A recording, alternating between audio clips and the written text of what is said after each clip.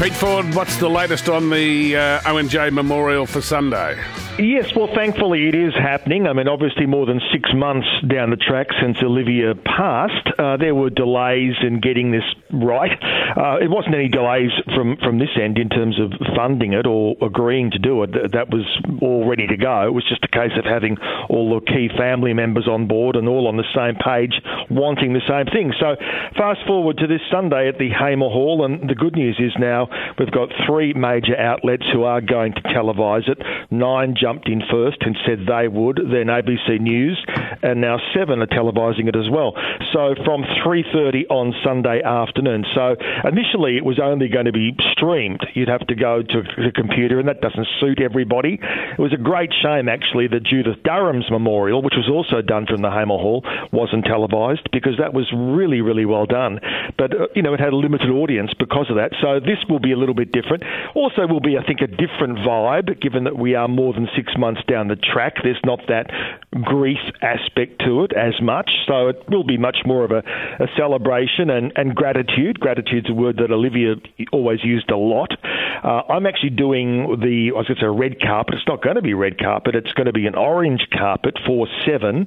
And initially when I was asked to do it, I thought, is that tacky, even for me? But apparently the family want it. They want it to be professional, calm, serene. They don't want camera crews pushing each other out the way. They want everything to be done properly. So, Sunday afternoon, and no doubt I will give you a report on that. Interesting. I don't think it's going to necessarily be a big starry event. I think there are very interesting key people. For example, John Farrar and his wife Pat Carroll have flown from LA. John Farrar wrote many of Olivia's biggest hits, Melbourne Boy.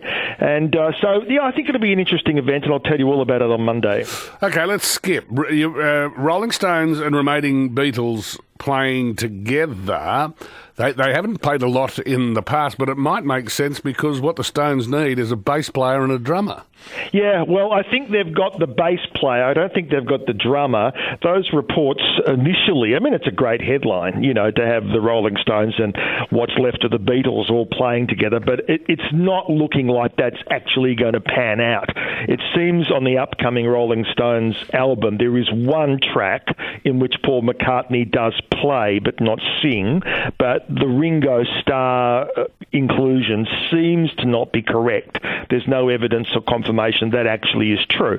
But still a nice gimmick and a nice headline, and everybody's going to want to listen to the track. And I think there is at least one song that they've both played that can take us to the break.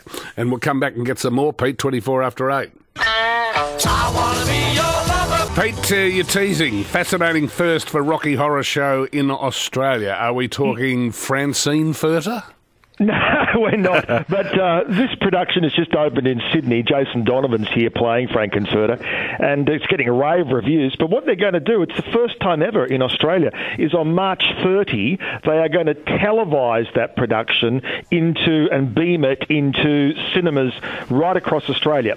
So people in country towns, people here in Melbourne, can go and see it in a cinema on March 30, and yet the actual live presentation is still to come to Melbourne after that. Get dressed up. Fantastic, Pete. We'll catch you later. Bye.